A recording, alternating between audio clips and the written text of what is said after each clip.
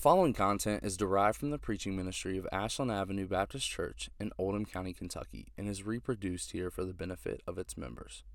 We exist to treasure and spread a passion for the supremacy of Christ in all things for the joy of all peoples, and we pray that God's grace among us would spread beyond us, to the benefit of anyone who happens to listen. For more information about our church, go to ashlandoc.org. Thanks for listening.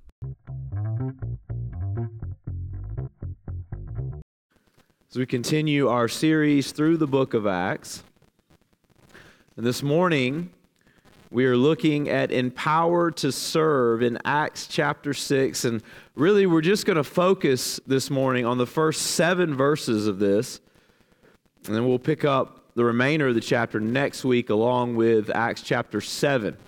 But Acts chapter 6, verses 1 through 7, and I'm going to read this now, verses 1 through 7. I want to invite you to stand in reverence for the reading of God's perfect word.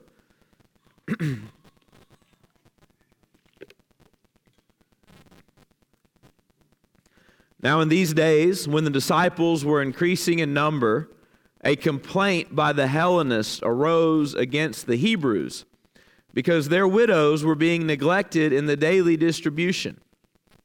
And the 12 summoned the full number of the disciples and said, "It is not right that we should give up preaching the word of God to serve tables. Therefore, brothers, pick out from among you 7 men of good repute, full of the Spirit and of wisdom, whom we will appoint to this duty. But we will devote ourselves to prayer and to the ministry of the word." And what they said pleased the whole gathering, and they chose Stephen, a man full of faith and of the Holy Spirit, and Philip, and Prochorus, and Nicanor, and Timon, and Parmenas, and Nicholas, a proselyte of Antioch. These they set before the apostles, and they prayed and laid their hands on them. And the word of God continued to increase, and the number of the disciples multiplied greatly in Jerusalem. And a great many of the priests became obedient to the faith. Let's pray. Father, we read about the church increasing and the gospel bearing fruit, and Lord, we long to see that in our own day. We long to see the fruit of the gospel multiplied. And so, Lord, we recognize here that in this book of Acts, Lord, in your word, you show us what it looks like, what the church looked like that you used then, and what the church should look like that you desire to use now. And Lord, we want to be that kind of church, built upon Christ, our cornerstone. So, Lord, help us this morning as we look at your word. Lord, help us to hear this not as the words of man, but Lord, this is your very word to us. Change us by it. Lord, we pray this in Jesus' name. Amen. You may be seated. It's no secret that I love VBS. I've told y'all before my testimony, and to be honest with you, I don't know if I would be here without VBS. It was at VBS, and you know, I went to a lot of VBSs, a lot. We were like the family that like, oh, Aunt Jan's having a VBS at her church, you're going there. Aunt Sheila's having a VBS at her church, you're going to that one. And so I would go every summer. And I know for a fact that is where the gospel was planted in my heart. That is where I memorized verses. John 3:16, John 14:6. I remember that I memorized those verses. I can remember trying to memorize those verses. I can remember trying to memorize John 3:16 because there was a girl in my class that I liked, and I didn't want to stand up in front of all the others and not know the verse because I needed to impress her. So I'm all about VBS. But listen, there's a lot of reasons to like it. Not only that, how else do you get 5 straight days of gospel witness with kids in your own community? Kids that you're going to see at the ballpark and know their families. Kids that your kids are going to go to school alongside, right? And we get to get in the community and share Christ with them every summer. And many of those kids come back summer after summer after summer. What a privilege that is. But there's another reason that's sometimes overlooked. And I'll tell you, I'll give you a comment that I got from a family this week. Somebody came up to me and said, "Wow, it's amazing how much church participation you guys get at VBS." And that's it, guys. That's one of the other reasons I love it so much, because this is a ministry that we're committed to in the summer, and the whole entire church has to come together to be able to pull it off at the level that we pull it off. 158 kids. We're a church of about 100 members. So you better believe that we need all hands on deck for that. We need all kinds of people with all kinds of gifts serving in all kinds of different ways. We need security and administration and registration and decorating and music and drama and multimedia and the soundboard and teachers and games and crafts and group leaders and food and hospitality and first aid and janitors and a prayer team. One of my favorite things about this year was a group of our elderly ladies who didn't need to be mixing it up in here, but committed every night to going into my office and sanctifying my office with prayers to God for the work that was happening simultaneous. That's what makes it go, right?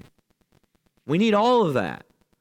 So every summer, VBS provides an opportunity for the whole church to mobilize in pursuit of one goal: making Jesus Christ known in our community. Now imagine if we were all the same and we had all the same gifts. Do you think we'd be able to pull it off? No. One of the things that God in His wisdom is doing in the church is He's putting together diverse kinds of people, because the church needs people with different gifts to pull that off. It wouldn't work.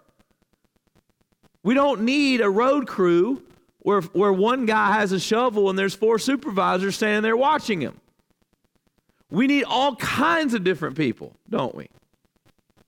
And it displays the wisdom of God in putting His church together by His design, by His wisdom.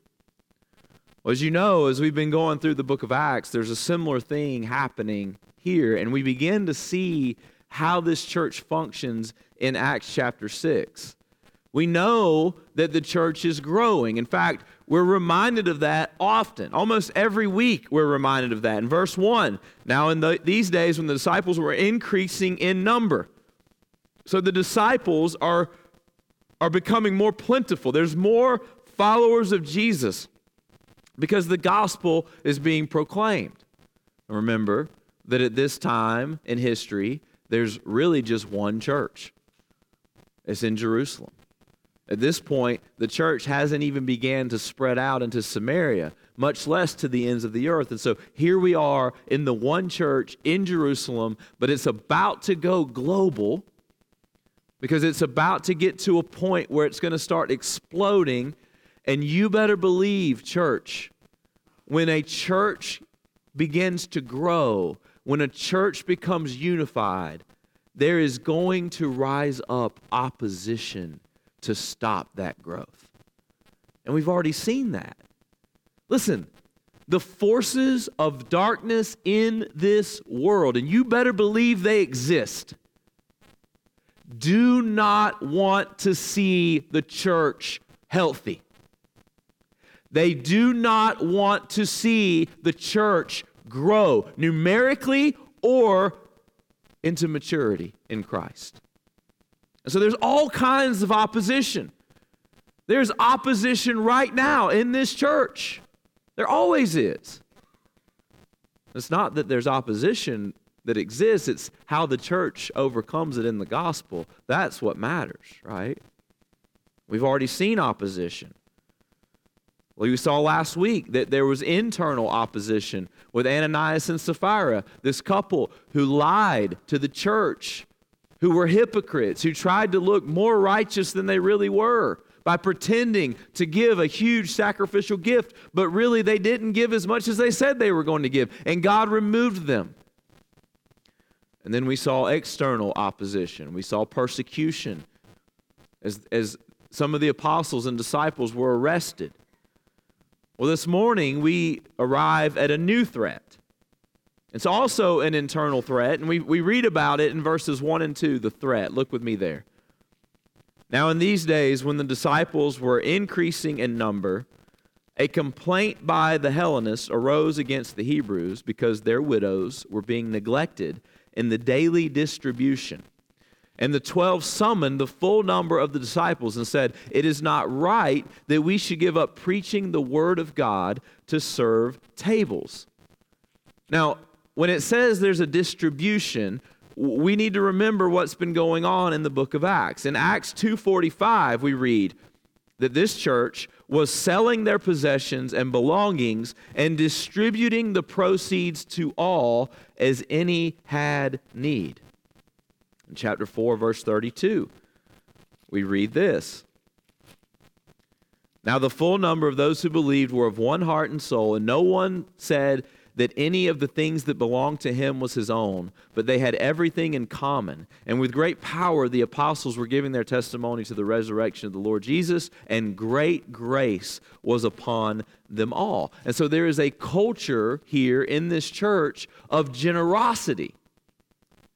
I want to remind you, because I think sometimes we think that the Holy Spirit only comes in these kind of like big dynamite, fantastic ways, like speaking in tongues. Well, that's the Holy Spirit. Or somebody gets healed. Well, that's the Holy Spirit.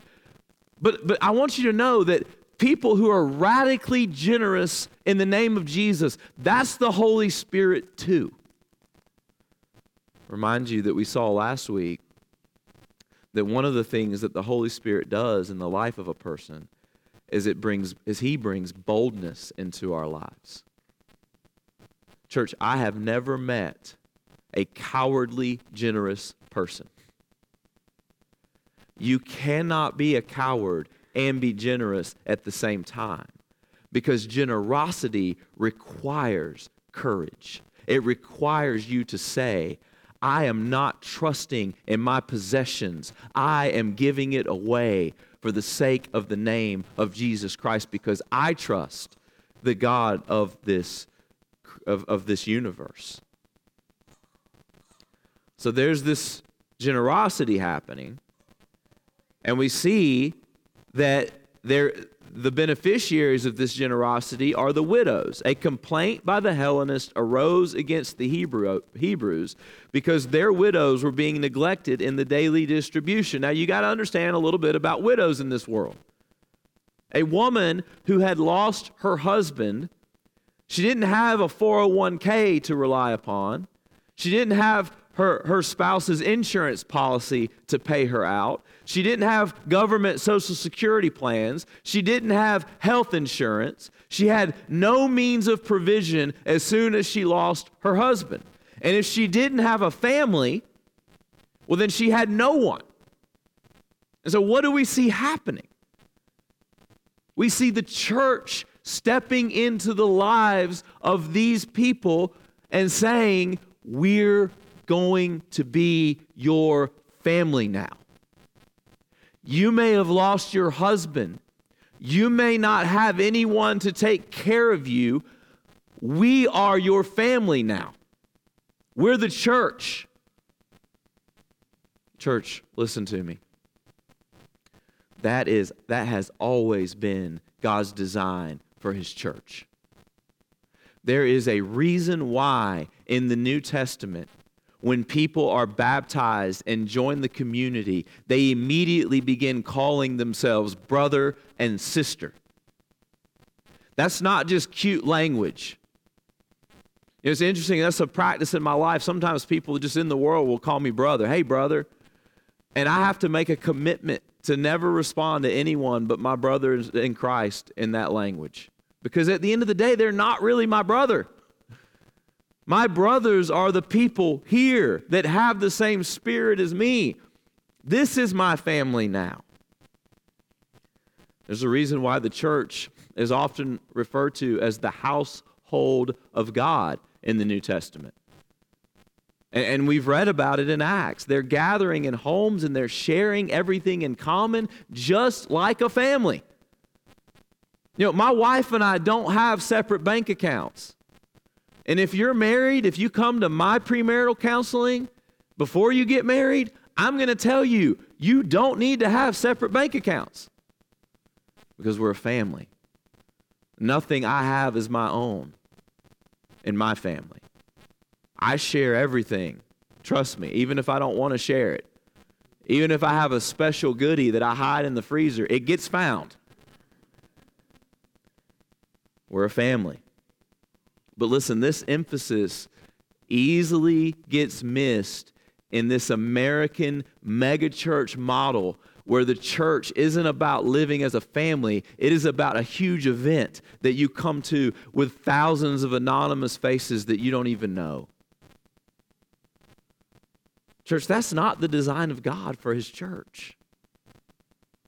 God's design is for us to be a family. And I want you to notice that it's a multicultural family. We know that it's about to be a multiracial family because the gospel is about to go to the ends of the earth. At this point, we see that even before it leaves Jerusalem, it's a multicultural family because there is a dispute, a complaint by the Hellenists against the Hebrews because their widows were being neglected in the daily distribution. How do I explain this? This is kind of hard to understand, but get me here. There were Jewish people who had converted to Christianity, and some of them were Jewish people who still spoke Hebrew and still preserved Jewish culture, even though they were living in Gentile territory. But these are people in Jerusalem. But all of this is Gentile territory right now, right? And so Jerusalem has been taken over by Rome.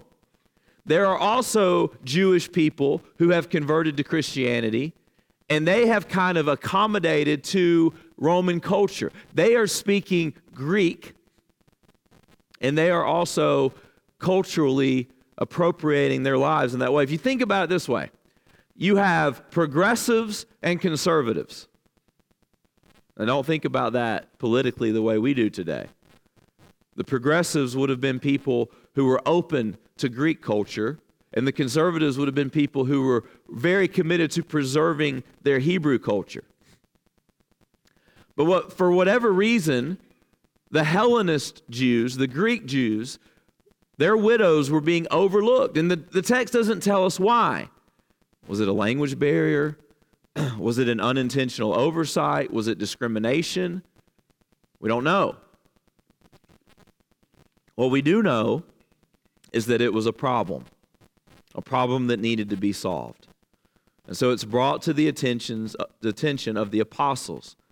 And the apostles respond in verse 2. And the 12 summoned the full number of the disciples, so the whole church gathers, and they said, listen, it is not right that we should give up preaching the word of God to serve tables. In other words, we can't be burdened with this because God has called us to do something else. He has called us to devote our lives to preaching. Acts 1:8, you are to be my witnesses in Jerusalem and to Samaria and to the ends of the earth. That was the calling for the apostles. Now, I think sometimes when we read this verse, it's easy to read it in kind of a disparaging tone like this. It is not right that we should give up preaching the word of God to serve tables. And I don't think that's right. I don't think that's the way they said it. I don't think they're saying they don't want to feed widows because it's beneath them.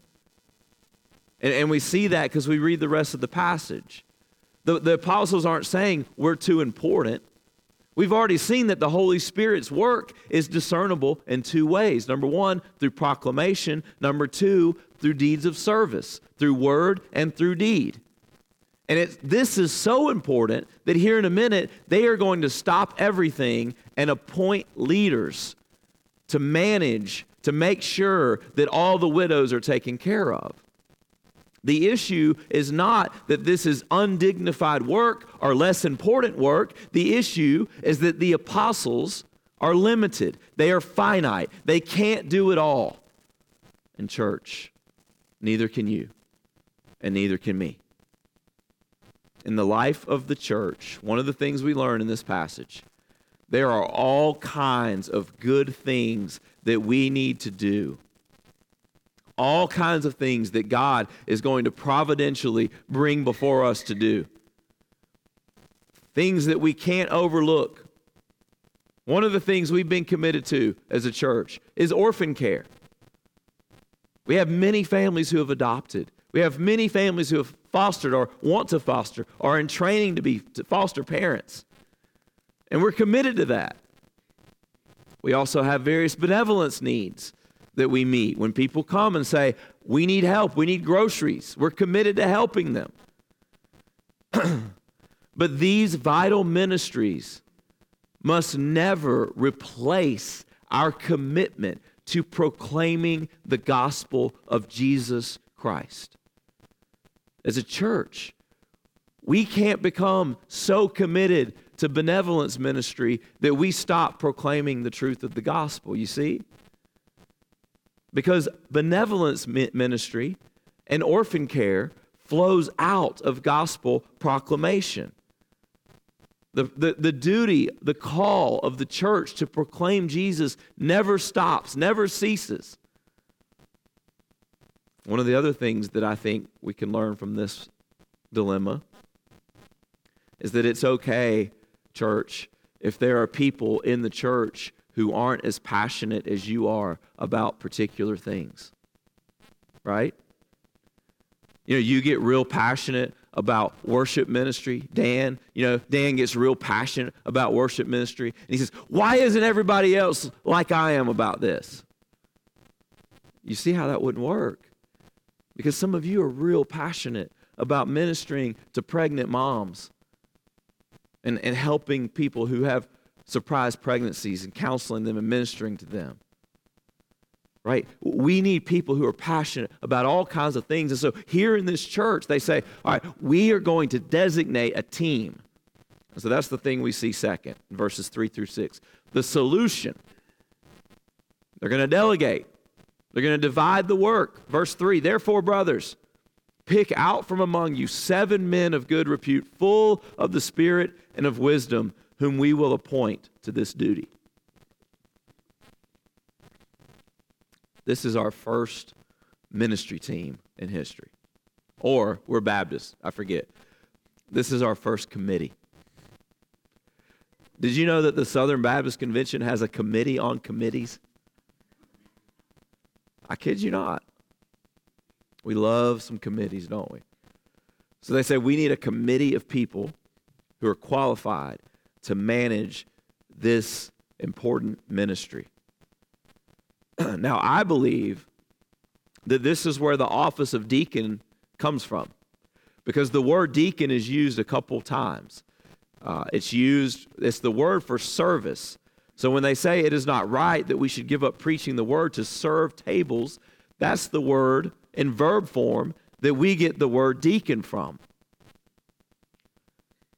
And so there needs to be people in the church who are devoted to this kind of servant ministry. And what this does is it accomplishes 2 things. Number 1, it ensures that the essential ministry of gospel proclamation continues. And number 2, it ensures that the widows are taken care of. And number 2, it frees the apostles to preach and pray. Verse 4, but we will devote ourselves to prayer and to the ministry of the word. Now, this whole solution arises from a belief that the whole church is responsible for the work of ministry. I think we get that here. But church, do you understand that ministry is not just for the professionals? You don't pay the pastor to do all the ministry, right? The pastor is called by God to lead the church to do the ministry. That's the job of the pastor.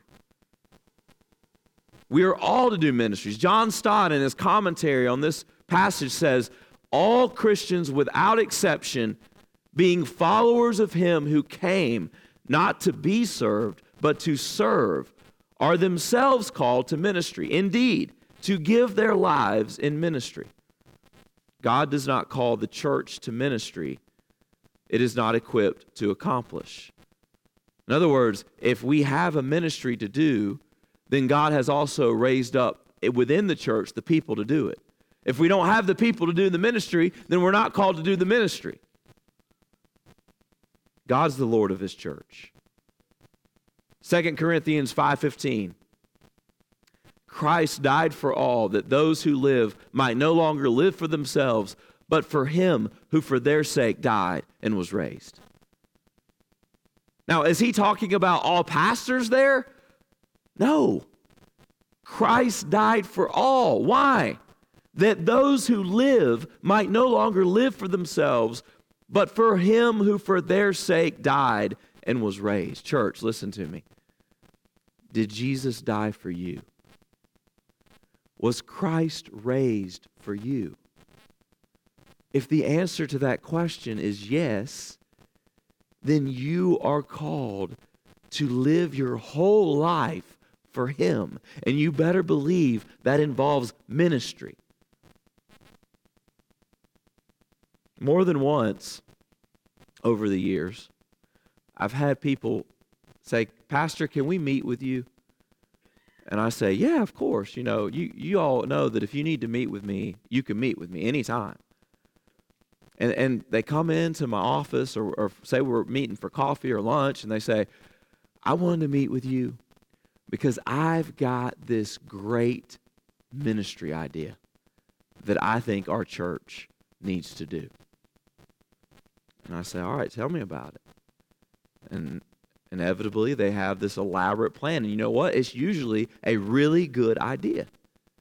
And then when we get to the end of the conversation, I realize that they have organized this meeting in order to pass their ministry idea to me.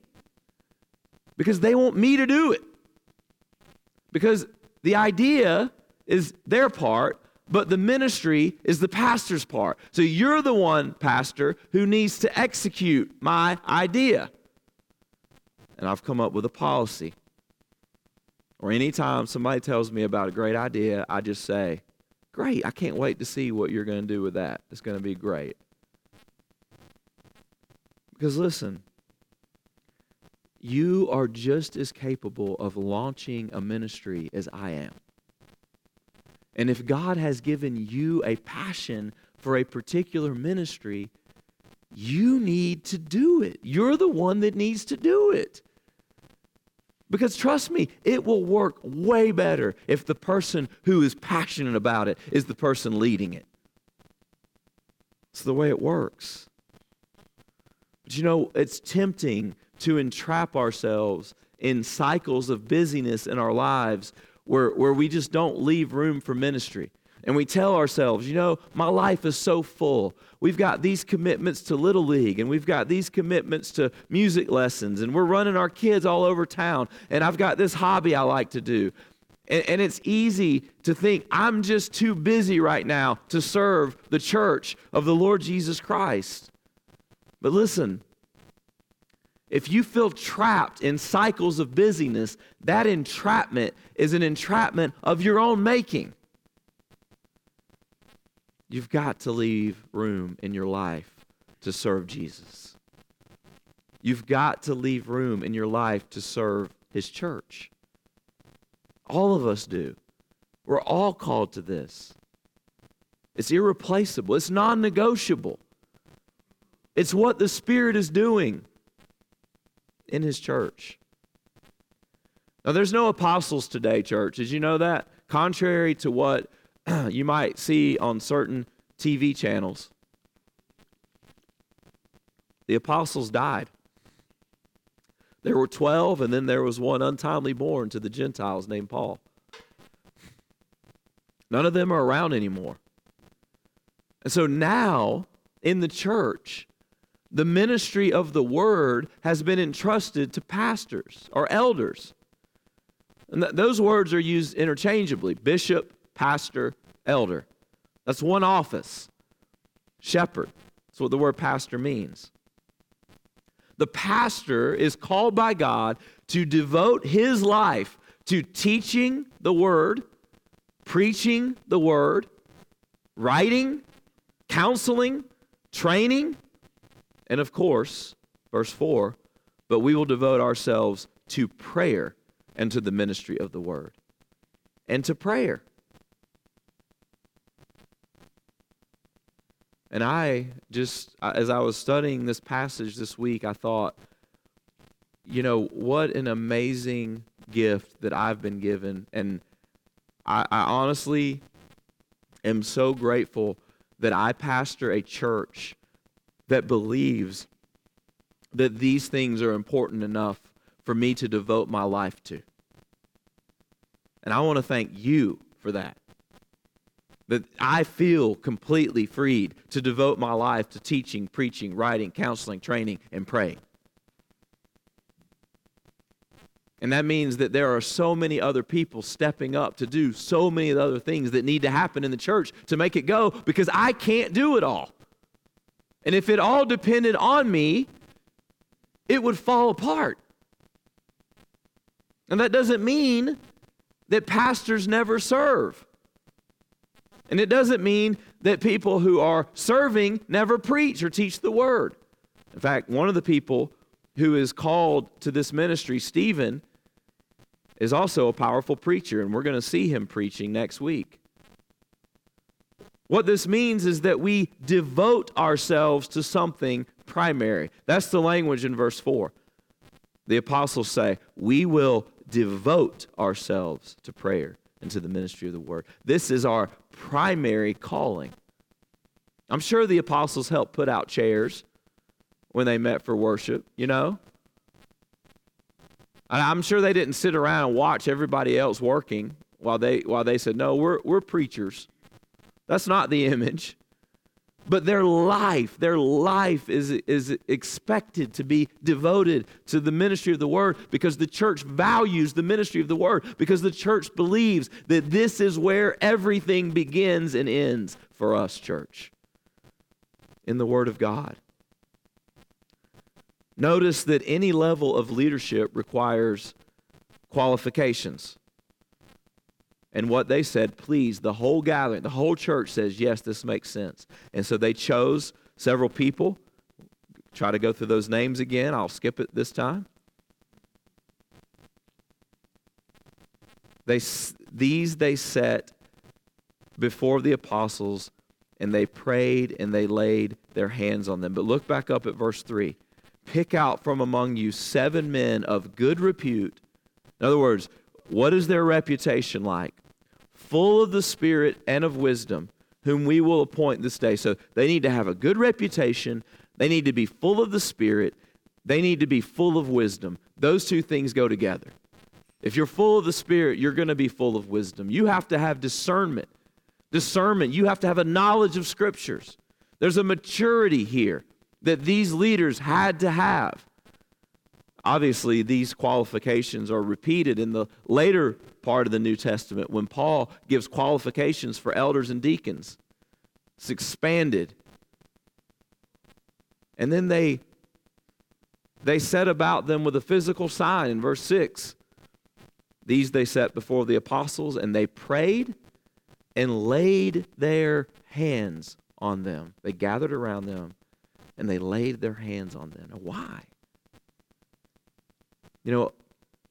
For some reason, we don't like physical signs a whole lot as Baptists. That's not historically always been the case. I believe that God has so wired our hearts to need tangible, physical acts to initiate and celebrate key moments. There's a reason why Christ calls us to baptize someone who's a new believer. That physical sign doesn't save anybody.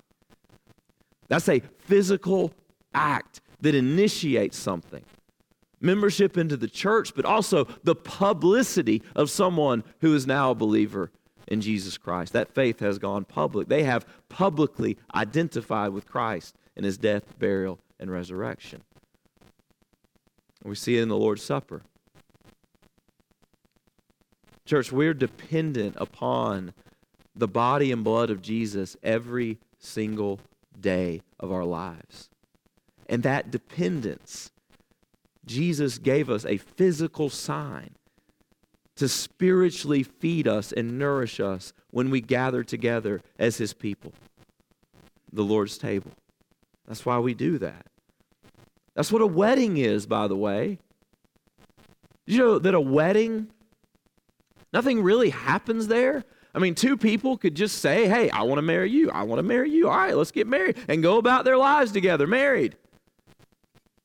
But we have a wedding because it is a physical sign where people gather around and celebrate this key moment where these two people were two and now they're becoming one. We see a physical sign here. They gather them around and they lay their hands on them. The apostles do, because it is a physical sign. Remember how I told you at the very beginning that the book of Acts is really the acts of the ascended Jesus, right? Jesus has ascended to the Father. He has sent His Spirit to fill up His people, but Jesus is still the one doing the work through His people. And so when these apostles lay their hands and consecrate and commission and authorize these 7 men for this ministry, it is representing the hands of Jesus Himself. When the church decides this is good, when 2 or 3 gather in His name, Jesus is right there with them. And so they lay their hands on them. From that point on, they have now been commissioned for this deacon-like ministry in the church. And what's the result? Verse 7. And the word of God continued to increase, and the number of the disciples multiplied greatly in Jerusalem. And a great many of the priests became obedient to the faith. What's the result? The threat to the health of the church has been overcome because the gospel has triumphed. And so now the gospel keeps multiplying, so much so that even Jewish priests are repenting and putting their faith in Jesus Christ. Unlikely candidates, church. You would not look at a Jewish priest in this culture and go, yeah, that's a likely target for Christianity, for evangelism. And yet the gospel is triumphing because the church is remaining unified around the gospel. Imagine what could have happened here. Let me give you a few things that could have happened. The Hellenist widows could have said, you know what? We're leaving. We're going to another church. Now, there wasn't another church, you see? But that's what would have happened in many of our churches today, right? They would have said, you hurt my feelings. You've offended me. You guys overlooked us. We're not going to stick around anymore. We're out. I promise you that would have impacted the church negatively. The apostles could have gone, you know what? Here's a problem. We're going to have to fix it. We're going to have to commit to it. We're going to give in. They need us to do this too. We're going to keep preaching. We're going to do this too. And they would have been distracted. They would have been overworked. They would have been burnt out because they can't do everything. I promise you that would have negatively impacted the church. The church could have said, no, we don't want these 7. We want the apostles. That would have negatively impacted the church. You know what the 7 could have said? The 7 could have said, we've got full-time jobs. You can't expect us to commit to that. It takes a lot of time, takes a lot of energy. I promise you that would have impacted the church negatively. But none of that happened. Everyone involved sacrificed their individual egos because they understood that Jesus Christ died for them. He died for all, that those who live might no longer live for themselves, but for him who for their sake died and was raised. Church, that's the calling upon all of us. May we be such a unified church around the gospel today. Let's pray together.